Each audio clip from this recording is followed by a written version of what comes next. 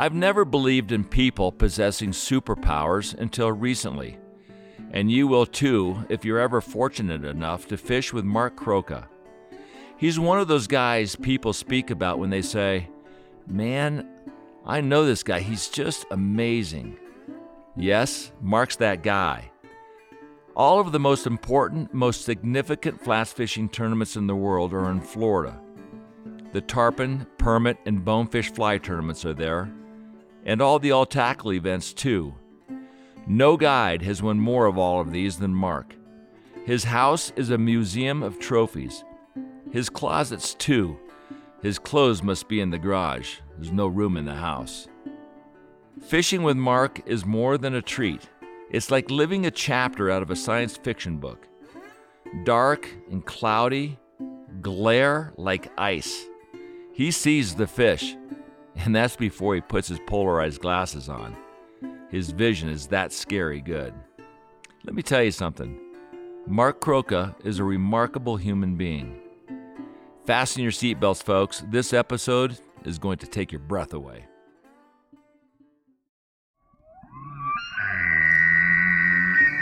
And we broke everything. We broke lines, we broke hooks, we broke rods, we broke our minds, we broke marriages, we broke the whole thing.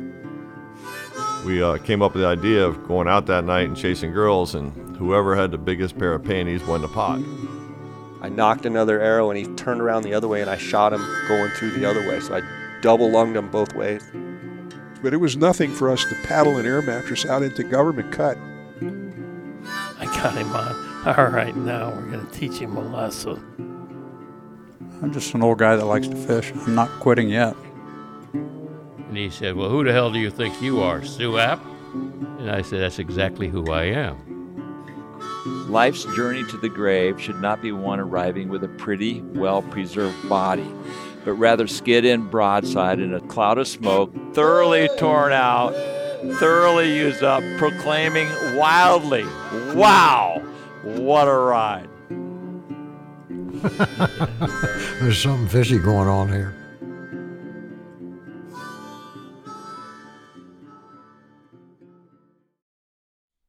All right, you ready to roll? Ready. All right. Yeah. Well, Mark, thank you for allowing us to come into your wonderful home with you and your wonderful bride. We've been, I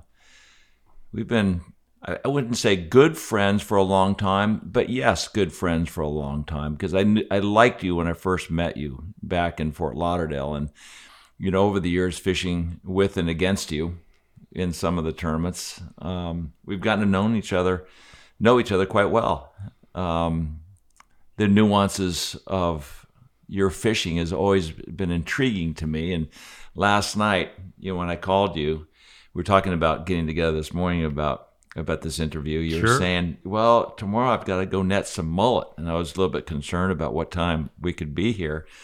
And what was your answer? I told you that I'll have the mullet tucked away in the cooler safely by the time you even think of getting up. So. And how successful were you? We have enough for the week. Oh, good. We got them secured. It's interesting because over the years, I think your reputation, besides being, possibly one of the best tournament winners of all types in the Islamorada area, I asked you one time, I think at breakfast, what's your favorite fish to catch? Sure. I remember. I still favor the mullet. I love to go cast net mullet. You start with nothing. There's no technology that can help you. You have to go out and create that situation to catch them.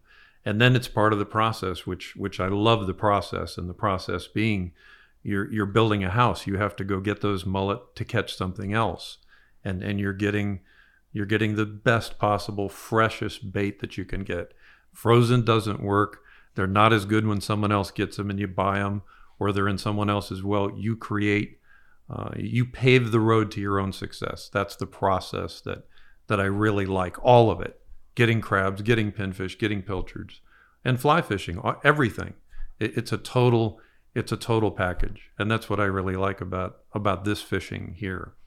And I too remember you speaking about why you used a 7-foot cast net.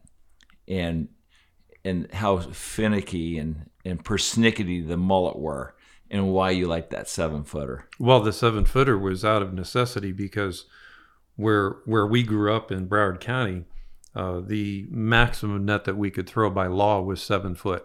And back in the day, if you were caught by then the Marine Patrol, now it's the FWC, if they caught you with a net any bigger than 7 foot, they would cut it right in front of you. They would cut it from the top and make it 7 feet, cut right through the drawstrings and hand you back your net and say, here's your 7-footer.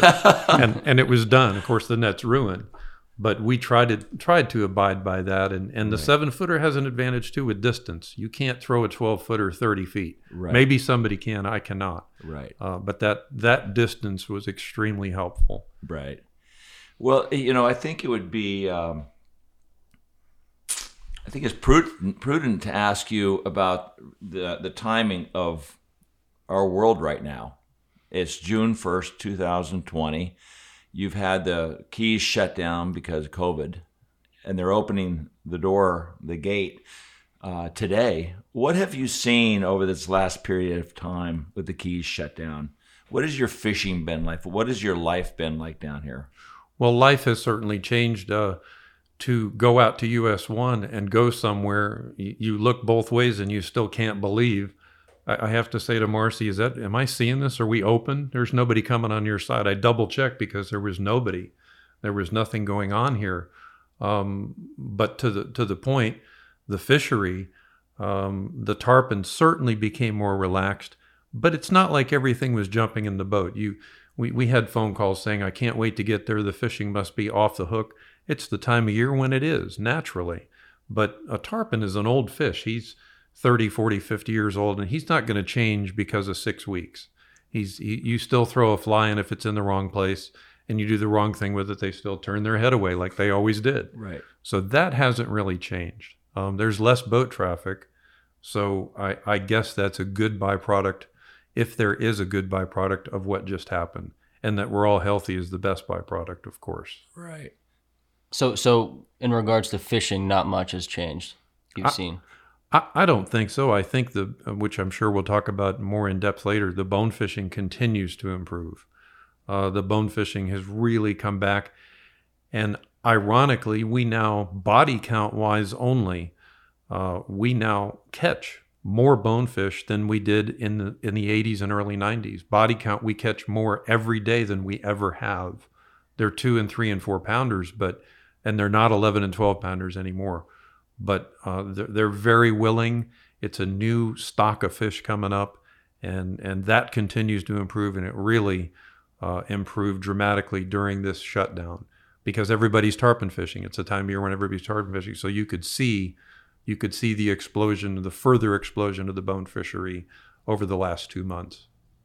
One of the interesting things that I noticed, and we kind of got in a little bit early, is that 2 years ago was the worst year ever because of the weather. We had terrible weather down here. And this year, or last year, was the best because the weather was perfect. And we get down here and we've had great weather throughout the last couple of weeks. But I have not seen nearly as many fish as I did last year. And since it was such a good weather year in February and March, do you think, but just by chance they got here, they did their thing, the worms hatched, they spawned, and they kind of moved on? I think the best thing that could happen to us annually, meteorologically speaking, is to have a severely cold winter. And that puts everything right on the calendar track. We don't have winter anymore. You said it. We're here in February, and it's 89 degrees every day in February. That's ridiculous. And I'm sure that it has a great deal to do with interrupting that seasonal flow of the tarpon. There's no doubt that things changed on the calendar over the last 10 or 12 years in particular. Our winters are not winter anymore. And in fact, you remember that probably our best tarpon year in 30 years was the year of the cold snap. That spring and summer, I believe the Holly record was set that year, and one of the other tarpon tournament records was set too. I can't remember if it was the Gold Cup or the Golden Fly. I think it was the Golden Fly. That fishing was phenomenal, and the cold fronts and that severe cold snap probably were very instrumental in making that happen. So there is a correlation between a really cold winter and a very fiery spring tarpon season. I think that there is, and the season will also last longer. That winter, we were still catching large females in the downtown Islamorada area, both in the front and back. We were catching 120, 130 pound fish with pretty good regularity as late as mid-August that year. Whereas last year, the 100-pound fish were out of here by, it wasn't even the end of June yet. And I don't think we caught many fish after that, with the exception of the fall mullet run in the channels here. We did not catch many fish over 100 pounds any time after that. It was done. They were gone, completely gone. A quick question, before we get into your life and going back when you were a younger kid, and when you first got hooked on fishing. The discussion we had recently was whether or not this, the worm hatches that take place and how these tarpon are so insatiable to eat these things. Do you think there's any sort of a biological thing that is a prerequisite with the worms and the fertility and the spawning of these fish offshore? There has to be. I don't think anything in nature is there unnecessarily. It has to be fuel for them to further their migratory track. It has to be important to them. I'll bet that stuff is high test. If there's an octane rating for food, I'll bet you mullet are 87 and the worms are probably 93, if not aviation fuel for them. Right. Yes, I believe that. Yes, I believe that's true.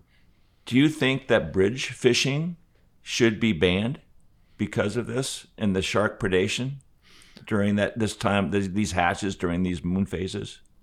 I think we have to fish more carefully in the main channels, and the main channels are if you look at satellite imagery, the main channels: T-Table, Indian, Channel 2, Channel 5, Bahia Honda, 7 Mile, even some of the bigger channels down in Key West, Niles Channel and Key West Harbor proper. If you look at those places carefully on a satellite imagery, it's the first place where you have a major interchange of water between the Gulf and the Atlantic. And I think that's what puts us on the map here.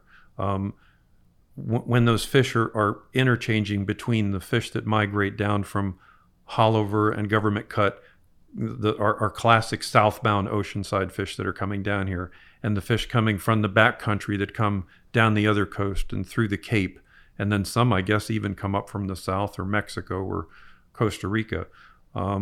The areas where they concentrate around the channels, the way that people fish there has unfortunately evolved to chunking and chumming and carcassing, and I used to kind of feel live and let live and let that stuff happen. Everybody has to have access to these fish, but I think I've taken a right-hand turn on that. I don't think it's right to fish that way on those fish. They're doing something that has to do with congregating and meeting the right mates here and spawning, the pre-spawn to go offshore and do that. So should it be banned? I don't know how you could ban it, but maybe it needs to be regulated. The carcassing has to stop. It's wrong. It ruins spots, and more importantly, it limits the way other people can successfully fish an area. We joke about going out early frequently and 3 a.m., the 4 a.m. thing. But the truth is there's many mornings that at 6:10, 6:15, 6:18, those tarpon are done. They're finished. You can't catch them on a crab. You can't catch them on a pinfish. You can certainly go sight fish them. That's a totally different type of fishing. But as far as their nocturnal behavior and their normal eating, they're finished. They're done. And that's why the evolution into this carcassing and the chumming and chunking and live chumming has happened, because it's the next thing to do after dawn. That's the way that bait fishermen feel that sometimes they need to produce for their anglers, and I understand that. But I don't think it needs to be eliminated, but I think it needs to be regulated. I'm not sure who can do that. Maybe we have to create a more powerful guides association that does regulate that. But yes, it does need to be addressed, and something does need to be done. Yes. Explain carcassing. How does that take place? Carcassing is a horrible approach to tarpon fishing. It's incredibly effective. You know that you've seen it, Bud and Mary's or any main marina where people bring in their fish, their dolphin, their tuna, muttons, and groupers, and they bring their things in and they cut at the table, and those fish they're waiting.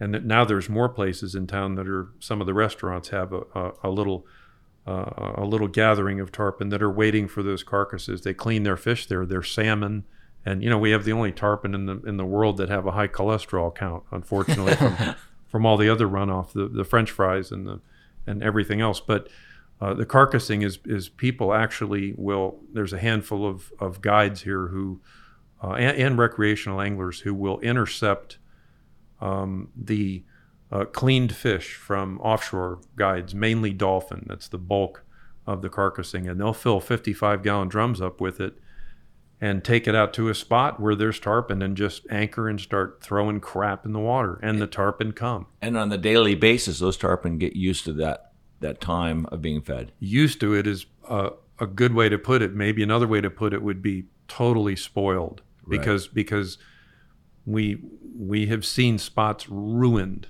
You cannot go fish there anymore. And as you know, we've even had to, and we've both been on the rules committees of the tarpon fly tournaments from time to time over the past. We even had to put a rule in one of the tarpon tournaments. I can't remember if I think it's the Gold Cup or the Golden Fly, one of the weight tournaments, where you're not allowed to fish within 500 yards of someone who's doing that. That's how effective it is. But effective isn't the right word either. Long-termedly, it's devastating. It's not the right thing to do for our tarpon fishery. Can you shame people from staying away from a fishery and or fishing a certain way? I don't think you can shame them. Again, maybe the key is regulatory. I don't think you could shame them because they're gonna go anyway. They're gonna go, and you know what? We all have to make a living, and that's respectable. If the way that you make a living adversely affects the way someone else is making a living, that's when it's wrong. That's when the line is crossed right there. So regulatory would be the way to go. I'm not sure how to do it, but something has to be addressed there. It's really bad. It's interesting about you, Mark, as a friend. I've always known you to be a very strict disciplinarian. And speaking with your father the other day, he said he said that he never really had to hold you in line, in that you basically knew the boundaries yourself, and you were self-contained for the most part. And he was so proud of you for avoiding the Fort Lauderdale debauchery back in the day and all the drugs. Where did that self-inflicted discipline come from? Well, it's pretty interesting that I'll talk about Dad in a moment, but I remember, and he doesn't know this, but I think in 7th or 8th grade on a Friday night, we had some silly little grade school function, and I went to it, and I snuck a beer.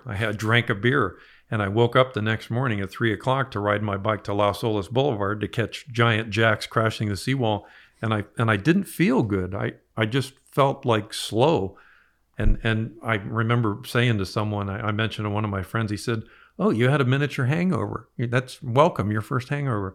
And I don't have anything against anyone who drinks or smokes or does whatever, as long as they're not hurting anybody. That's all fine. But that moment, I knew that I couldn't do it.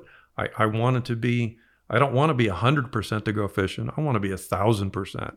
I want to take in every single thing that's happening and learn it in excruciating detail. That process thing again. I don't want to miss one little tiny thing, because as you know, especially with tarpon fly fishing, there isn't a tiny thing. A tiny thing is huge. Right. Everything's important. You're only as good as your weakest link. Absolutely. And I had that feeling that morning, and I was a little foggy and just, half-assedly out of it. And that's it. I never drank again? Oh no, I have goodness gracious, if we have a birthday or something, I'll have a glass of wine but I don't do it before I go fishing. I can't. Right. I just don't want, and I'm responsible for someone's safety too, for on sure. the boat. Right. And that's paramount. Tell me about those early years of fishing in Fort Lauderdale. Oh, well, my father was as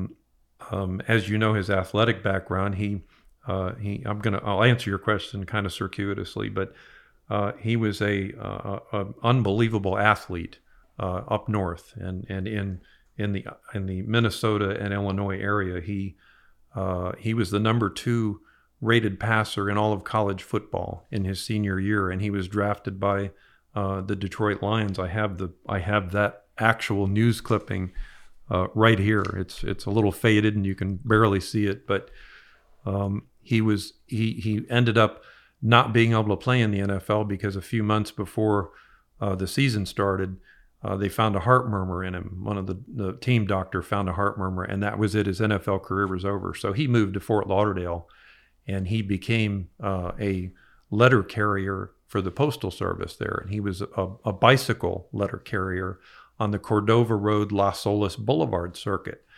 So he got to see that fishery in the 50s when it was unbelievable. From the bank, we started fishing from the bank when I was young, and he knew where all the jacks were and the bridges that had the massive snook and where the tarpon would hang out in the schools of mullet, and Fort Lauderdale back then was a bank fishery.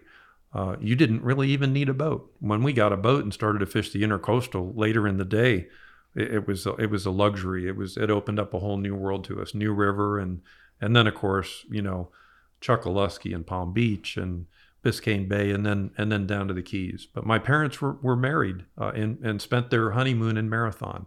So I think I'm probably like a salmon. I have to go back to that same rock where it all started. And but my father was a journeyman fisherman, but always passionate. He was very passionate about fishing. But back in the day on Las Olas Boulevard, he caught redfish, black drum, things you wouldn't even expect to see there, and with regularity. The fishery was incredible back then. But you were not a sportsman per se, basketball, football, baseball. You were a golfer, right? I was a golfer. Dad wanted me to be a professional golfer, and we fished all the time on the golf courses, and that was the undoing of my golf career. So that's when the light bulb went off. Like fishing is embedded. Well, fishing was always embedded. I just thought it was the coolest thing in the world. I mean, how could you be a young man growing up in South Florida and not think it's the coolest thing in the world? It still is. It still is. I mean, every morning we wake up, you just know that sometime during that day, the coolest thing is going to happen, or maybe 5 or 6 of them, and that's when that stops, then maybe it's time to not do this anymore. I was asking Nikki yesterday, we were on the boat, and normally we don't talk about, this kind of stuff because I just take it for granted. He's been next to me his entire life, but I asked him, when was that light bulb moment for you, that when that switch flipped and you knew that fishing was going to be a part of your life? Yeah. It was in one of those golf course ponds, bass fishing, and I think I was like 6 or 7, and for the longest time I was right by your side, and you'd rig my baits and you'd cast it out and I'd reel it back and get a bite and catch the fish, but you were kind of fishing for me. But this one instance, you let me go on my way and you told me to go down by the corner, and I was rigging my culprit bait. I remember this vividly, and threw it out there and caught my first fish by myself, and I was like, holy crap, I can do this all by myself. And I showed you my bass and ran over and I released them, and I was like, I'm hooked. This is what I'm going to do. Yeah. So we all have moments. I remember the first time I tied a renegade. I'd fly fished a little bit, not successfully, with my father. And then Chuck Fothergill taught a few of us how to tie flies, and I tied this little renegade and went to the river down below Aspen at the time, in the early 60s. And I saw this fish come up and hit my dry fly, and it's like, wow, I actually fooled something, And we were speaking at breakfast this morning about how cool tarpon is. And it's like, if you could go into the wilderness and rope a bull elk and handline that thing, to your feet, and get him on the ground and take that rope off of his antlers and to get a photograph of that rack and watch him jump up and run off. That's what we do with these dinosaurs. Catch and release. Which is so awesome. Yeah. Yes, it is. We get to go play with these monster dinosaurs. Yes. I do. That's a great story about the bass. I do have a defining moment. And it's on the wall right there under the light, that little tarpon right there.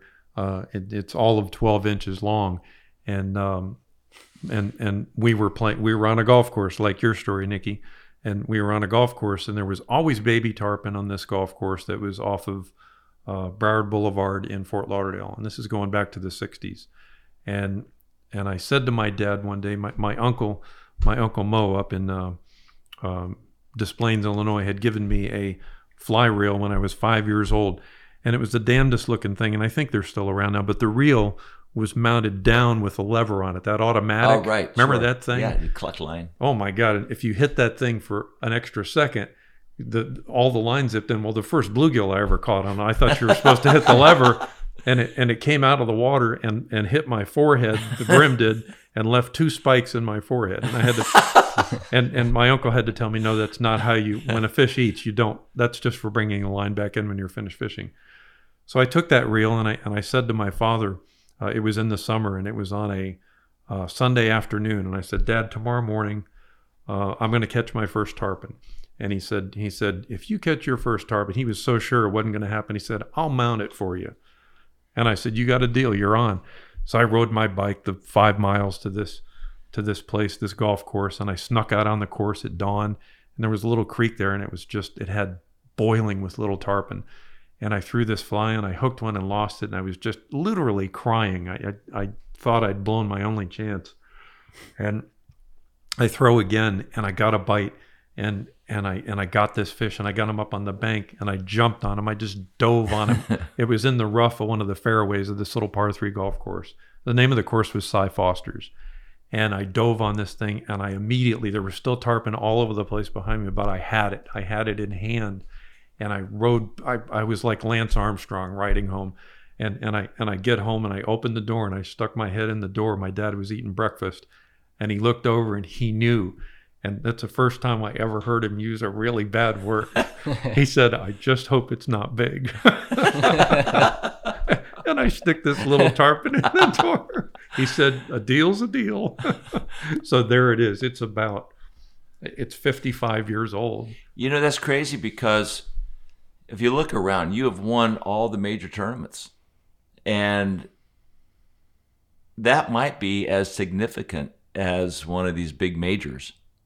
Oh, by far it is.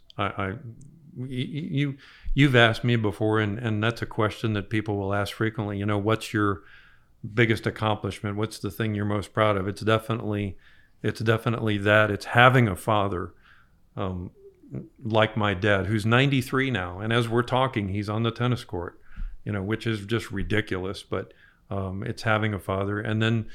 Randy Tao, Captain Randy Tao. For sure. Yeah, Randy and I were standing in line at a Redbone one day, and we're waiting to get checked in at Chica, and I see this red-headed, beautiful woman, and I looked at her for about 10 seconds, and I said, I can't believe how she's treating these people, and Randy said, hey, you're married, just forget about it. And I said, Randy, that's going to be my wife. And he said, no, she's married, you're married. He goes, look, I know you don't drink and do drugs. What are you thinking? What's wrong with you? And I said, I don't know how to explain this, but, and here we are. We've been married for 15 years, and that's the way it worked out. I don't know how to explain how I knew, but I knew. But that opens the door.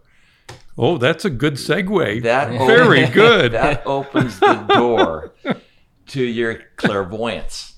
And Tim Mahaffey said that you're a savant. Okay. But taking a look at some of these stories, you have clairvoyance in the fact that you predict things before they happen. And I'm going to give this story that Tim told me, and you can refine it. But Tim said that You were going to meet him at the dock the next morning at like 4:30 in the morning. Tim said, "No, I don't want to go at 4:30 in the morning. I'm a fly guy. We're practicing for a tournament." But you demanded him to meet you at 4:30. He gets there, and you told him, "I don't know what's going to happen, but it has to do with a spotted eagle ray." Tim says he's out there fishing.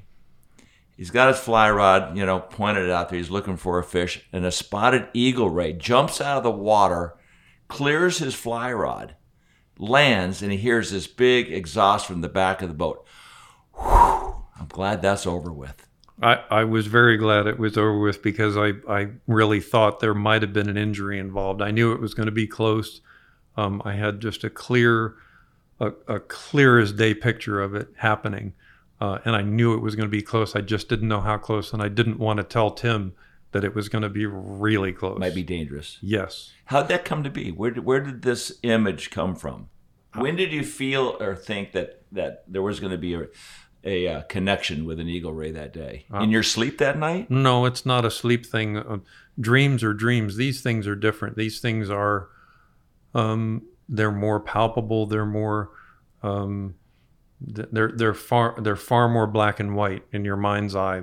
It's not a dream. A dream and a wish is different than this. I don't have the background to explain what it is, but sometimes it's good things don't happen, but sometimes, like with Marcy, great things happen. So does this happen often? Daily. And from what age did you start having these clairvoyant images?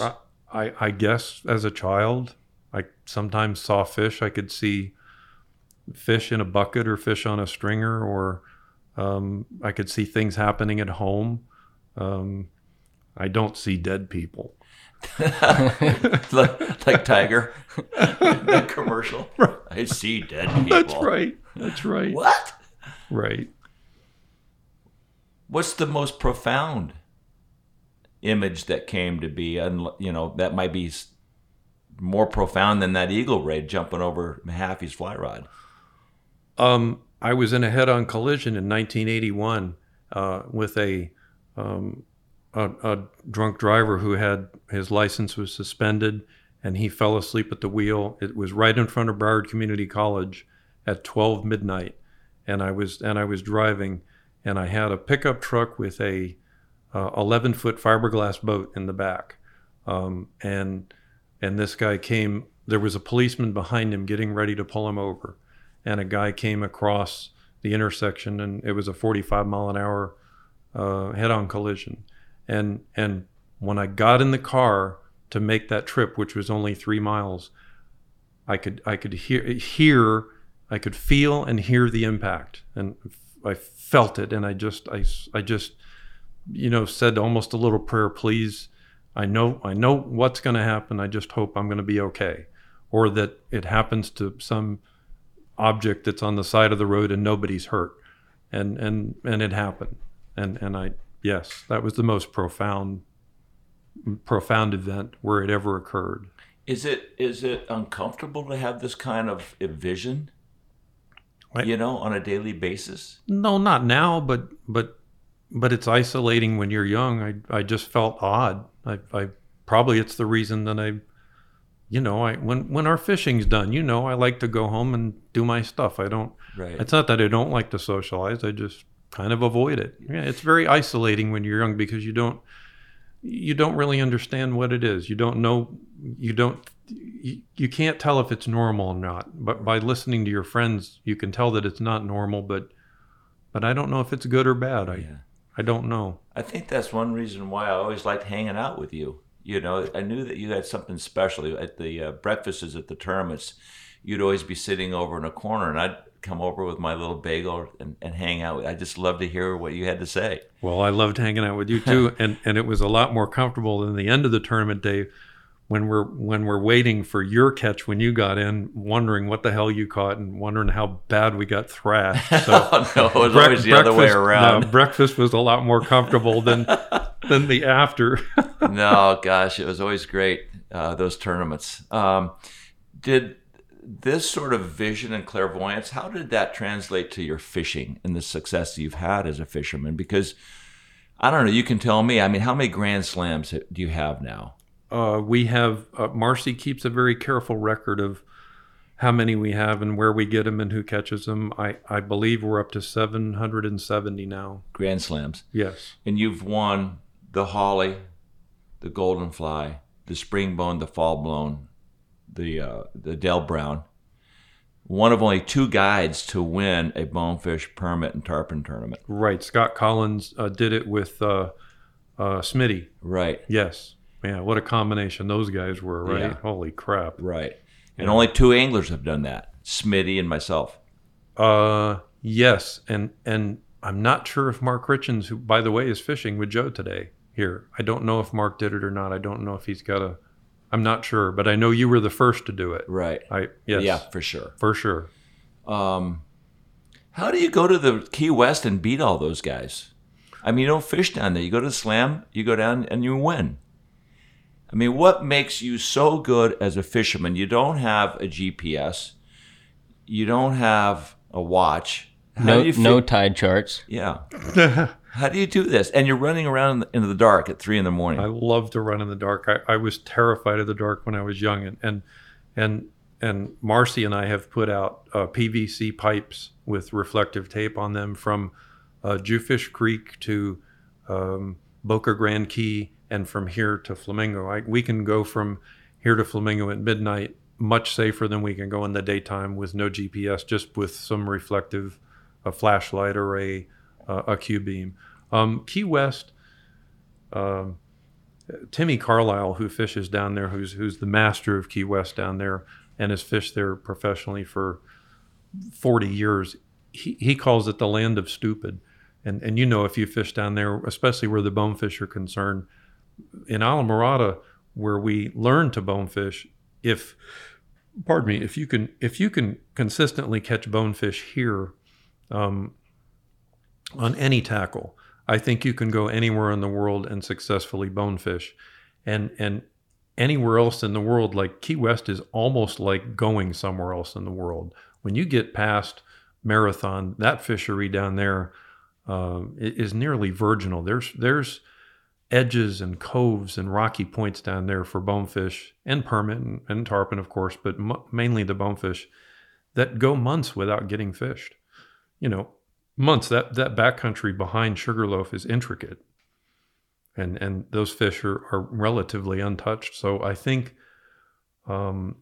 fishing here is the land of difficulty, and you have to fish that have been pounded in Islamorada. And if you can fish successfully here, you can take that anywhere else and I think do pretty good. And the anglers that I fished with over the years who have taken it upon themselves to practice for the tournaments, they've just sharpened their casting accuracy, and that makes life so much easier. You know, Mo Smith and Rich Barnett and Cal Blumberg, Dan Zakari, Scott Deal, all those guys, their casting accuracy certainly helps your tournament wins, no question. Didn't you used to train your anglers in your backyard, or have some drills that you'd get your anglers sharpened before the tournaments? And what were those drills? I have done that with some people, just kind of laid the groundwork on what I saw years ago. There was a guy who was at the War Memorial Auditorium, and he had a Zebco 202, and we all had that. That was our first reel. Maybe not so much now. People start with sophisticated spinning rods now, but spinning reels. But we had that old push-button Zebco 202. And I remember watching him. They had a little portable trout pool that was nothing but a plastic rectangular, 40-foot by 10-foot wide. And they would charge anglers $1 to go in there and try to catch the trout on the corn kernels.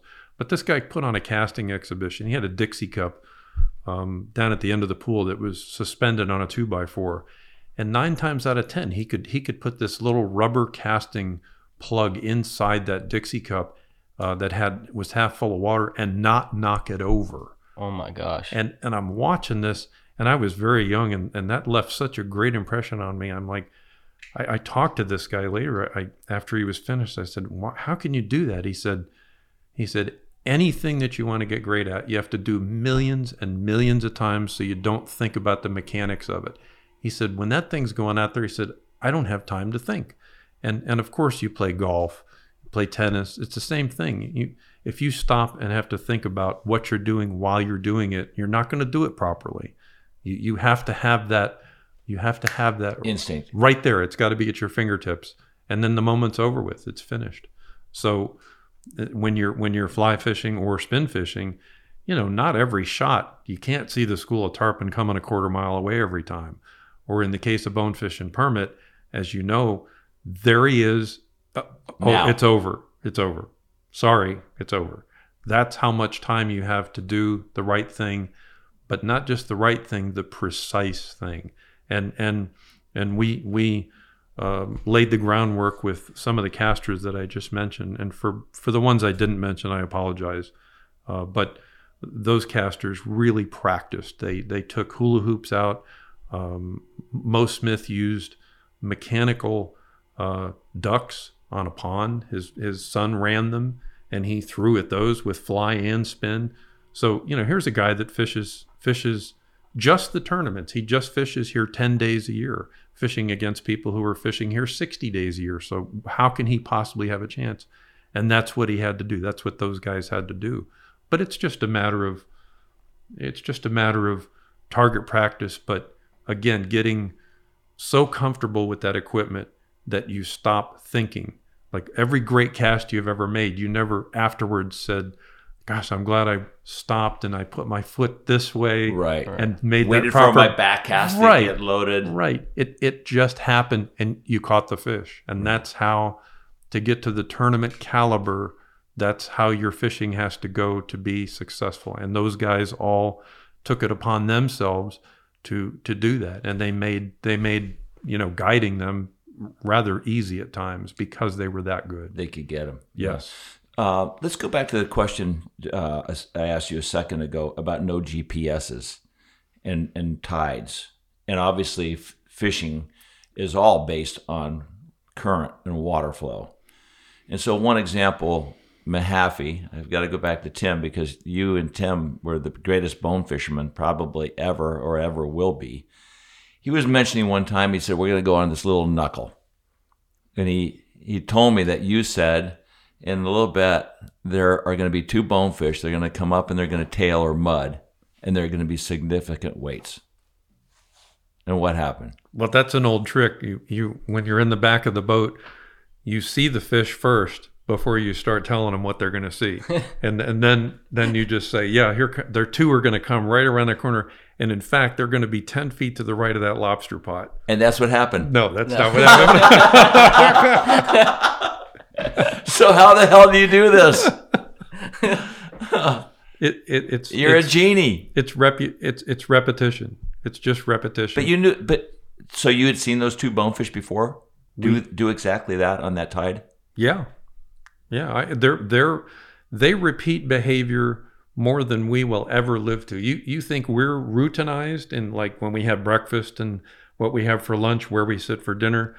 Bonefish, tarpon, and permit, if they do something different out of the box, it's the same thing they did different last time they did something different. They're always like predictable. Well, to some extent. And that's why I was saying before, that's why I don't want to miss 1 second of the educational process. I don't want to miss any of that because those little things are so important. I mean, they're critically important in our business. Obviously, they were way more important in the tournaments. When you're in a tournament setting, it's you don't try to catch fish, you have to catch fish. You have to do it.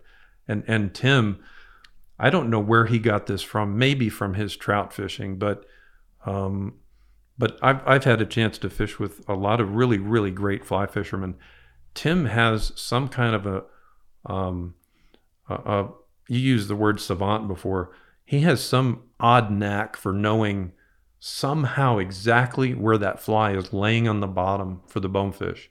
And I've seen him do this so many times, and he moves the fly when I wouldn't. I'm pulling him and we'll stop, and here comes the big fish mudding, when we had the giant Islamorada fish and the giant fish in the bay, which, by the way, as you know, It's not like catching 3 and 4 pounders. That was a totally different fishery, as different as tennis is from racquetball.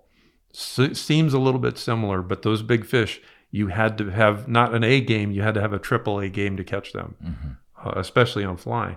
But Tim would be up there and he would just do a couple little things with the fly, and I would say to myself, "What in the hell are you doing? It's way too early, or it's way too late."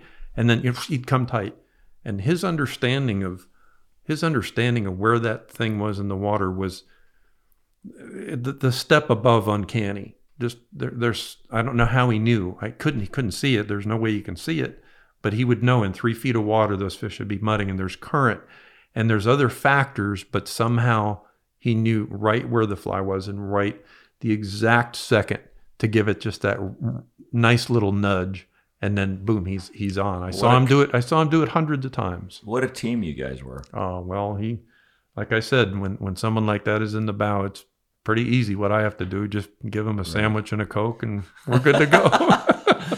He tells another story about a bull shark that grabbed one of your bonefish. Sure. Tell us that one. That was in the spring fly, and it was a big fish that he hooked that was on a ray. It was in 3 feet of water, and this was up in Biscayne Bay on one of the strip banks up near Soldiers, and he did the same thing. He threw at this ray, and I'm thinking, go ahead, move it, come on. And he moved it once, and he's on, and this fish ran a quarter of a mile, as those big giant ones could frequently do. And we fought it in and got it closer, and then it ran again. You go through that circle gets smaller around the boat. Sure.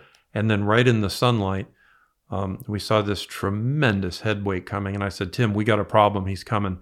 And a 200 to 300 pound shark came in right on the bonefish, and he was going to eat him. And there was nothing to do. I was up on the tower. I couldn't start the motor.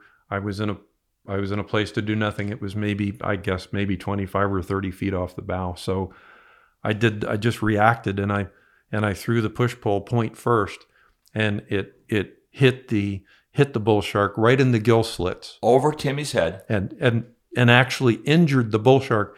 And the shark swam to the side, and Tim said, "I felt him bump it. He bumped it. He ate it. I probably have half." And we got the fish. The fish was still paddling, and we netted it. And along the sides of it, it had a ring like almost up to the gill plates, and it was a 12-pound 8-ouncer, and it helped us win that tournament. It was one of our weights that helped us win, and it had scales missing. And we put it in the tank, and it lived all day beautifully, and we got back to Lorelei and released it perfectly alive. Swam off. So Yeah. the bull shark ate the bonefish, and you threw the push pole like a javelin. Hit him in the face. He had it. The ring of the scales were, you could see the disruption of scales. And a 12-pound bonefish is, it's a pretty girthulous animal. And yeah, he did. We saw the whole thing happen right at our feet, and my heart just sank. And I don't even remember, we're talking about throwing without thinking. I don't even remember throwing the pole. I got 3 times second in the spring bonefish tournament. No wonder we couldn't beat you fuckers. You, a clairvoyant, a savant, and God, I'm sure it was in there somewhere. Thank God it happened that way. Yeah. I mean, this is a crazy ass story. It's true. That stuff's all pretty true. Wild. Let's talk about tackle a little bit. You guys were fishing all clear fly lines for bonefish back in the late 90s. And I don't think many tournament fishermen today are using all clear fly lines. What kind of an advantage is that? Yeah. Because the fish is out front. You got to have a 12 or 15 foot leader and a normal colored fly line. I see all clear fly lines working if you're fishing in schools, like in the Bahamas, where the lead part of the school can get by the end of your fly line and you can hook a fish in the back of the school. But tell me why it works when you're fishing for a single big fish, bonefish, the all clear fly line, unless maybe in the false casting. No, I don't think it helps in the false casting. But again, to the point of how good Tim was at moving that fly at the exact right second, not only did he use all clear fly line, he used like a 20-foot leader. He used a 20-foot leader, and his his thoughts were, and I couldn't agree with him more, his thoughts were that when that fly is laying down, they can't hear as much of the fly line with a 20-foot leader. Right. And he was right. He was exactly right. And again, remember, this was on those giant fish. Releases, it doesn't matter. Right. 2 and 3 pound fish, you can probably do a cannonball off the tower in the middle of the cast, and they're going to see the fly and they're going to glom it. They're just going to destroy it. But the remember, not every single one of your casts at Bonefish or Permit for that matter are head on. Some of them are angular, some of them are perpendicular, some of them are over their shoulder. And then how many times have you thrown at your target and your fly line halfway to the fish spooked another fish? I'm not saying that the clear fly line will stop that from happening every time, right? But it's a definite advantage. And when we throw at Permit, we throw the fly and we try to make the fly land right here on a single, or if it's a school, we try to put the fly in the middle of the school. So that clear fly line clearly helps you in those situations. Do you use a clear fly line tarpon fishing also? Oh, always. All clear. Oh my God, always. Because then, you get to a long string of fish, and if you're on the ocean side and it's clear and those fish are traipsing the ocean side going either north or southbound, you can almost bet someone else has thrown at them before you have. And with the clear fly line, you let the lead swim by, and we even go sometimes 2 or 3 fish back from the lead fish and then move the fly. Right. And sometimes a colored fly line, you can get away with doing that. Most of the time you cannot. Right. Have you tried the ghost tip? I have. Portland ghost tip? I have. That 9-foot? That's what I use. Yep. And it's a very effective line. Yes, it is. So when you're bait fishing, what's your setup look like? You use Power Pro or braid or monofilament? So I think you use monofilament, correct? We tried the braid for 2 years. I fished braid side by side with mono on our rods that we cast with, the 10-pound spinners, and then particularly we used them on our 20-pound spinners in the tarpon live bait fishing, either daylight or pre-dawn. And we came to an interesting conclusion through observation, certainly not scientific, but we, with our still fishing with crabs and mullet, we got 20% fewer bites with braid. And I didn't really understand why. And then one of the gentlemen I fish with who fishes the tarpon in Boca Grande, he told me that when the spring tides come, they're the hill tides, I guess they call them, when they're real forceful water movement, that they can watch on their fish finder and they can see the tarpon make a 20-foot wide hole around the braid. He thought that it vibrates. He thought there was something there was something audible about the presence of the braid. And when we would cast to Bonefish and Permit, if you have that shot where you're casting perpendicular to a fish or sometimes over him or over his shoulder, we've seen both Bonefish and Permit get to the braid, which is at that pound test, it's very thin. 8-pound braid is nothing. It's like your hair, and they'll get to it and almost treat it like a perimeter. They'll get to it and swim right next to it, but not go under it. And this could be in 10 inches of water, or I've even seen it in 2 and 3 feet of water. So there's most of the time it probably doesn't make any difference, but for what braid costs and the difficulty of working with it, and in situations where it costs us fish, it's not worth the difference in price. And yes, you can cast 25% further, but hell, I'm not accurate 110 feet from the boat. Right. I can't put it in the hula hoop there anyway. So that distance, and then you can't control your entry. With a crab or shrimp, you want to make it land as softly, or a jig or a plastic bait, you want to make it land as softly as you can. And I can't do that at 100 feet. Right. I can't make that happen. And are you using all circle hooks? No. The only circle hooks we use are on our crabs in the morning. The circle hooks, at least in the way that we fish our Bonefish and Permit, I can't hook a shrimp real good with a circle hook. I can't. That we use 1/0, just regular little J mustads or eagle claws, and those seem to work just fine for us. And you don't have issues with them swallowing? No. Yeah. No, do not. And we don't free spool. When we throw and we see fish go down on it and it comes tight, we just crank. We never even set the hook. We stopped setting the hook 30 years ago, even on J hooks. we just crank like a madman. Just get tight. Get tight and stay tight. And that way it's in and it's done. You know, it's interesting because I remember seeing old videos of Billy Pate tarpon fishing in Homosassa. And I remember watching him set the hook. His hands were not on the fly line to create resistance. You know, you strip strike, you hang on. I remember this, the videos. I remember this is how that. we hook them now. You get tight, you hang on, and let the fish set the hook. Yes. And I remember when I first started tarpon fishing, I remember Billy Pate, 2 hands on the fly rod, ripping it like this. And you know his drag is set at however pounds it might have been. Couldn't have been a whole lot. And you wonder why fish were falling off. Well, I remember those videos. And also don't forget the evolution of hooks and flies themselves. Remember those flies they threw in those days were 4 and 5 inches long, and they would use 3 and 4 and 5 these gigantic hooks. And now look at our hooks. It's a worm fly. You know, the bonefish flies and hooks we use are bigger than the tarpon flies now. Right. And most of those hooks are a number 1 or number 1.0, and you're exactly right. You don't have to set the hook anymore. You stay tight and remain tight. You got them. And they're on. They're stuck. Yeah. I read something years ago about the owner hooks and the Gamakatsus and all these new types of hooks. But there was a guy that came and gave a seminar at a hotel, and this is going way back before these hooks really became popular. And he had a very interesting paraphrasing of how to set the hook on these fish. He said, "Don't set the hook. Come tight with the reel on the spinning rod or the line with the fly rod." He said, and I'll never forget this. This left an impression on me too. He said, "If you try to do that, you'll rob the point of the hook from its destination." And I thought that was just perfectly said. Right. And that's what's happening. The hook will go perfectly where it's designed to go, wherever that is, and then it's in, and it stays. Yeah. And he was right. It's amazing because we're using number 1 worm hooks now. Yeah. Short shank number 1s.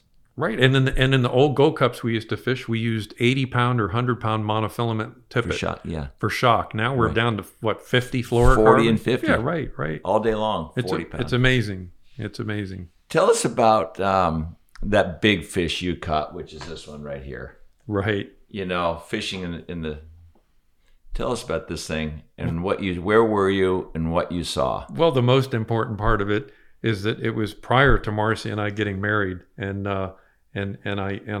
we went out pre-dawn one morning and I gave her a crab that was, you know, maybe the size of a Frisbee, and just kind of hooked it on and snickered to myself, and, you know, just sit in the corner, hold this, and get her out of the way. Well, you don't want to kind of say it that way, but no. But you know, but kind of right. Let the men do what the men are supposed to do, and she came tight, and I heard this fish jump in the dark, and I said, "Wow, that really sounds like a big one." And when it fell in, it sounded like the proverbial truck falling off of the Channel 5 bridge, and I said, "That's a big fish." So we followed it, and then finally it got light. You know, the fight lasted into light, and I looked and I said, it's gargantuan. Its girth is, you know, whatever it was, 48-inch girth, and wow. The fish was 7 foot something, and you know, the one on the wall here is a fish from Pier 66 in the Intercoastal, and it's 191 pounds, and this fish dwarfed that.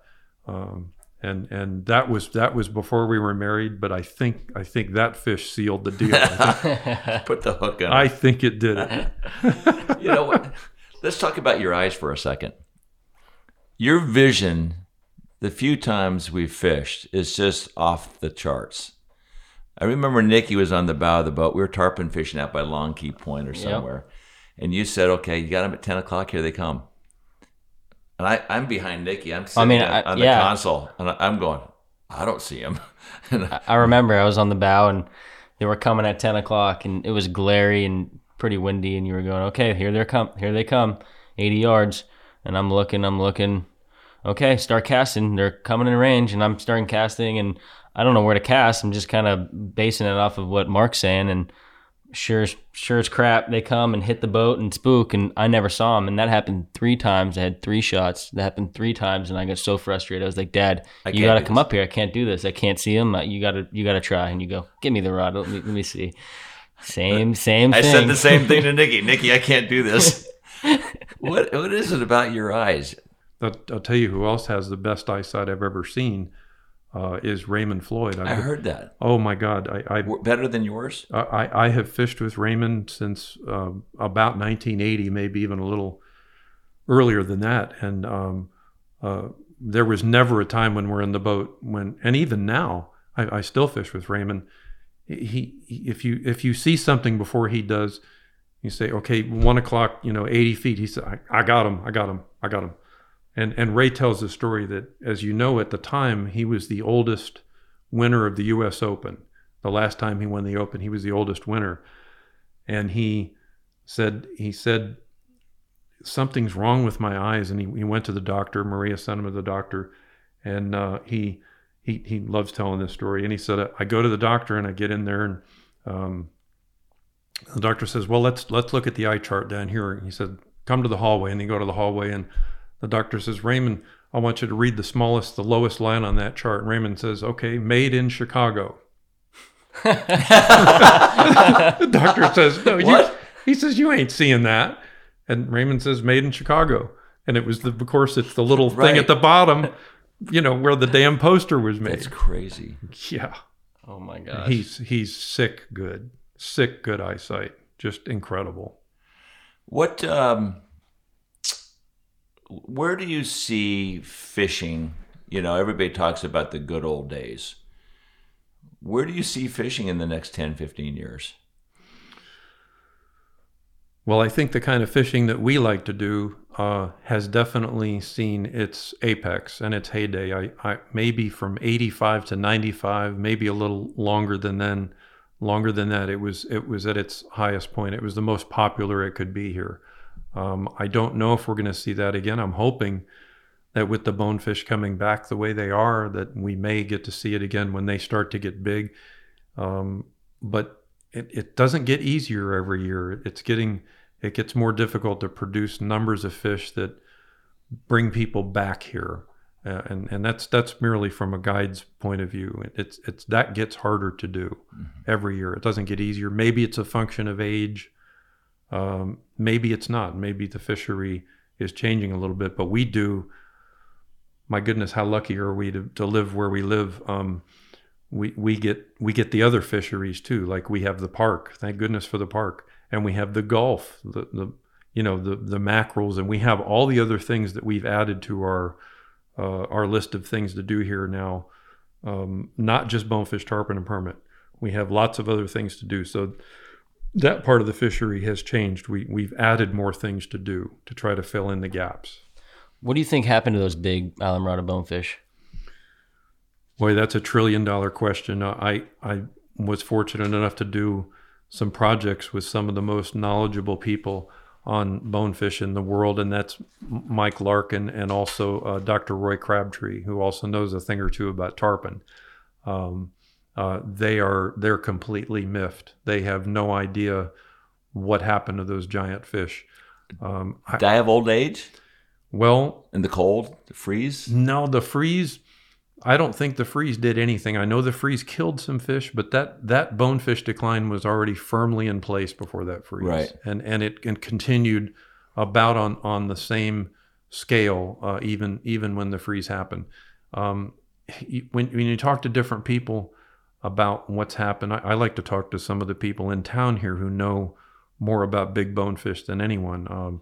I've talked to Timmy Klein. I've talked to further back Jimmy Albright and Jack Brothers, and they thought that the survival rate of bonefish that we caught and released was very, very low. They thought that it was less than 10%.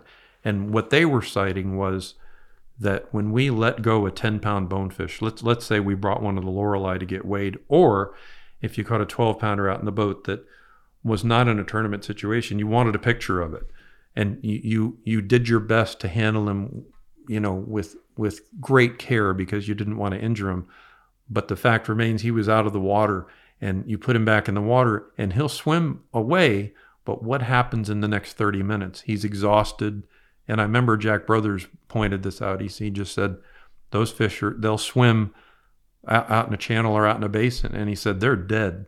He said, a lemon shark's going to get them, a black tip, a bull shark, they're gone. He said, you're not going to see them anymore.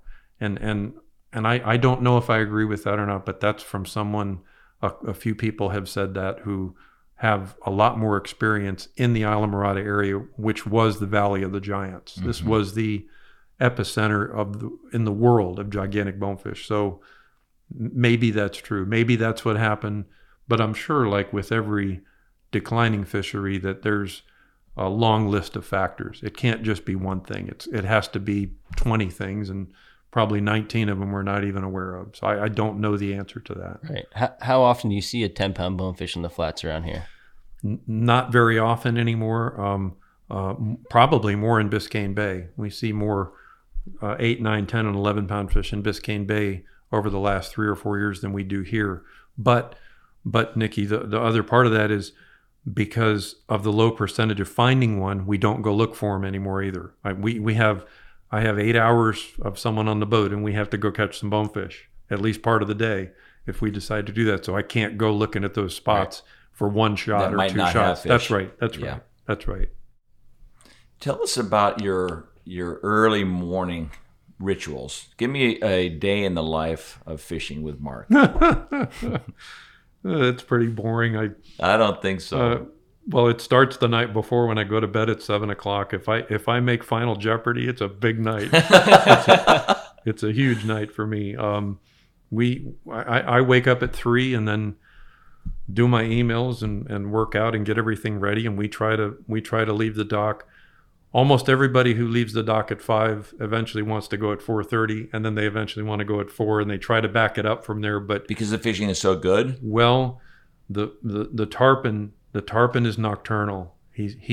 They feed at night. That's when they bite. Other than a worm hatch or the mullet run, here's a question to think about: how many times have you been around tarpon that were feeding in the daytime? Other than those 2 situations, and the answer is almost never. No. Right. They're traveling. You'll see them. That's right. And if you make a good enough shot, you can still catch them. But there's something. One of the senior guides here who's caught thousands and thousands of tarpon at the midnight hour, Vic Gaspeny. Vic calls it the greatest show on earth. He says, "Don't miss it." He says, "You got to be there for it." And listen, some mornings, if there's a thunderstorm around or there's something anomalous in the weather, we don't get a bite. But 90% or more of the mornings we make some kind of good contact with them, and then some mornings it sounds like a shooting range out there. It's unbelievable, just unbelievable to be there. Vic called them night dumb. He said the tarpon are night dumb and dark dumb, and he said don't miss it. It's the greatest show on earth, and he's right. He's right, and it's also the greatest way to get your slam started. If you have a couple tarpon out of the way before 6 a.m., you're 2/3 of the way. You got to go. The day hasn't even begun. Yeah, right. And people are still eating breakfast at the Turtle, which is fine. That's great. You don't want them on the water. No, they're getting in your way. Well, no, but it's a fishery it's a very unique and incredibly productive fishery for tarpon. Incredibly productive. And also, too, in that hour of the night, you get to see some interesting things over flamingo, from what I understand. Oh, goodness gracious. Yes, we have. So tell us about your experiences with UFOs. Sometimes I'm reluctant to talk to folks about this. They kind of make sport of it. But then sometimes I'll talk to people and they'll say, hey, let me tell you what I saw. And they're all over it. And they've also seen, I think one of the tarpon tournaments about 4 years ago, there was a glowing disc back near on the other side of Rabbit Key Basin. And just about the first 2 flights of people that went out, certainly the 545ers, they saw it. And then the 6 o'clock and maybe the 602s, as you know, we leave in the flights. Sure. And they all got to see it. And there was a hovering disc back there. I've probably seen this thing or the things, I would guess 25 or 30 times and maybe 10 or 15 times with extremely credible witnesses, some in the military, others were pilots. They've seen it. They have no explanation for what it is. It hovers It goes from point A to point B, which can be 3, 4, 5 miles in the literally less than the blink of an eye. It doesn't accelerate. It has no exhaust. It has no noise. I don't know what it is, or they are. I've seen 3 at a time, several times. We've had it come over the house. I went and got Marcy out of bed at 3:30 in the morning once. I said, it's right over the house. Do you want to see it? And she says, no, I'm kind of comfortable. And I said, no, you might want to see this. And I pulled her out of the sack to see this thing, and it was there, and it's beautiful. Whatever it is, it's totally cool. The first time I saw it, I fish people from Dade and Broward County who, if I fish them in the park, they don't necessarily want to drive all the way here in the morning and then go from here to the park. So they'll drive right to the park, and I'll go over by boat and meet them. And I go over early in the morning so we can get a nice early start. And the first time I saw it, I was over by Panhandle Key and going through the heart of the backcountry there. And I saw this thing really low to the water, really big bright disc light. And I looked and I thought it might have been, maybe it has to do with a boat or a sailboat. And then I'm thinking there's no way a sailboat can get back in there with its underneath. The keel. Yeah, it draws too much water. Even a small sailboat can't get back in there. And I watched it and it went out. I got a 60-second look at it. And I went right where it was. It was right where I was going, over kind of near the dump keys. And how high above the water? I would say 100 feet. Wow. And the times I've been close to it, it's not small. It's the size of a 727. It ain't no little frickin' drone. People say, oh, it's a drone. It's not a drone. 727. Oh, it's enormous. Hovering. It's enormous. It's gigantic. And the one morning we were out, we saw, as I had told you earlier, we saw 2 F-15s chase it out to Alligator Light, and also 2 helicopters, military helicopters. One came from Homestead and one came from the Lower Keys right after dawn, and they chased it out to Alligator Light. And then it just zipped away at some unbelievable speed. And then everybody kind of went their own way. The helicopters went back to where they came from, and the jets got back together, and they went back to Boca Chica down in the Keys. So I don't know what it is. It's fascinating. Does it scare you? I think it scares Marcy more than it scares me, because she knows that if I have a park trip, I'll purposely go an hour early to go sit there and wait for it. I want to see it. How often do you see it? We can go 2 or 3 years without seeing anything, and then I've seen it a couple times in a month. So it's not consistent. It's not on a predictable schedule, right? It's not. But I know other people here have seen it. They've told me kind of quietly, and I always love when someone else sees it, because then I don't feel like it's such an idiot. Yes. Confirmation. Yes. Where would you like to go with this interview from here? Anything you want to add? Oh gosh, I guess just maybe about some of my fishing heroes. The first book I ever read in my life was a Joe Brooks book about saltwater fishing, and I never got to meet Joe. And one of my dear friends, who was the second owner of Bud and Mary's, Jack Kurtz. Jack Kurtz knew Joe Brooks very well, and Jack got me my very first charter back in 1977, which I'm always grateful for. And he since sold the marina to Richard Stanzik. But I got to meet Kurt Gowdy through Redbone, and I was just as awestruck as I've ever been in my life. I walked up to Kurt and I said, Mr. Gowdy, I fish because of your show, The American Sportsman. I watched it. I couldn't wait to spend my whole life doing this. And he put his hand on my shoulder, and he was so gracious. And he was the MC of our events, if you remember, several of our events. Sure. And even later in age, he had that voice. Oh my God, the broadcaster's golden voice, just unmistakable. But he was so gracious. And he said, I can't tell you how many people have told me that and what it means to me to hear that from anybody. He said, and he was there. He got to hand us awards at the podium, and you're talking about defining moments in your life. Holy crap! I mean, I'm standing next to Kurt Gowdy, and he's giving me a trophy, and I'm like, you got to be kidding me! This is the greatest moment of my life in my fishing life right now. So those kind of folks. And then I got to meet and fish with Pflueger, with Al, and Al is the bar of a gentleman that needs to be set, and he set it in our industry. He is a gentleman's gentleman. He's kind and gracious, and what a walking encyclopedia of our fishery. You know, he knows from bluegill to blue marlin in the state of Florida. He knows arguably more than anybody knows about Florida's fishery, and he's just such a nice guy. Humble. Oh, so humble. You know, you showed me your little pouch that Flip had given you. You know, I have a gaff. I have a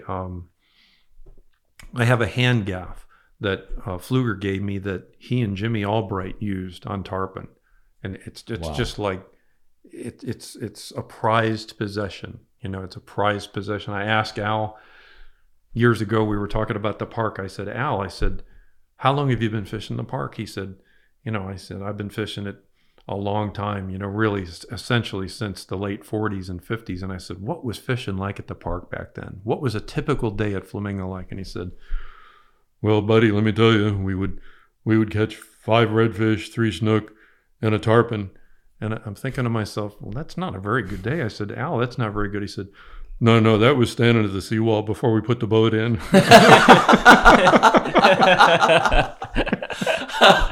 That's hilarious.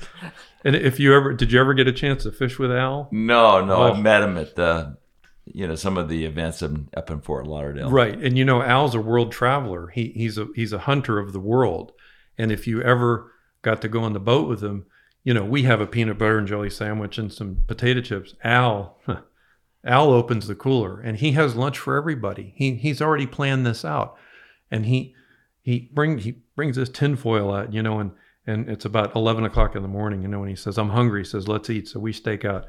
And he opens his tinfoil and he says, hey, buddy, how about some rhinoceros testicles from Uganda? And I'm looking, he says, a little salty, but delicious. Sounds like Steve Ranella. Yeah. But Al is certainly one of my fishing heroes. And I've watched him fight fish, and the very first time we fished, he hooked about a 50-pound tarpon on fly back at the Petersons, and he goes up to my tower, my forward tower, and he sits down, and he's fighting this fish. And I'm running the boat and, you know, trying to do a good job. I'm watching Picasso paint, for Christ's sakes, right. You know, and he's you know, about 6 minutes, and the tarpon is laying on its side, and it's done. And I'm thinking to myself, I didn't see him do a damn thing. I didn't see him do anything up there. You know, we're doing this sideways shit and, you know, behind our back and pulling on the line. And Al was just sitting there. And you talk about a picture of efficiency. You know, he's doing all those things without doing anything. Right. And it's the like fish the rope-a-dope with Ali. Yes. It's on its side and it's done. It's not like if you touched it, it was going to explode again. It was done, finished, you know, and it just looked to me like he didn't do a damn thing. And he was that efficient, and just a joy to be with him and listen to him, but more to learn from watching what he was doing. Just really, really subtly tremendous, subtly great, really, really good at what he did. Did you have one specific mentor that really helped you become the guide you are today? Persistence and solitude and repetition, I guess, I didn't have one. I didn't have one. The nothing against the Islamorada area, but years ago when we first started coming down here, it wasn't exactly open arms. Yeah, they didn't really give information very easily. It wasn't even the information. It was you're they called us the effing Fort Lauderdale trailer guides. They called John Donnell, Bob Branham, that crew. They nobody, and Kenny Collette, they hated us. They couldn't stand us down here. And maybe rightfully so. Maybe we were coming down here in an area that was kind of a clique and a group of guys that, you know, probably were protecting the Islamorada area, and that's fine. I understand it. But we had shit, we had our tires flattened at Lorelei, all 4 tires flattened. The first major tournament I fished was a bonefish tournament in the 80s, and I was with Scott Deal, the owner of Maverick, of course, who I'm eternally grateful for also helping me structure, what career I have. He's been unbelievably generous and gracious, and also one of the great fishermen ever, with all tackle, with everything.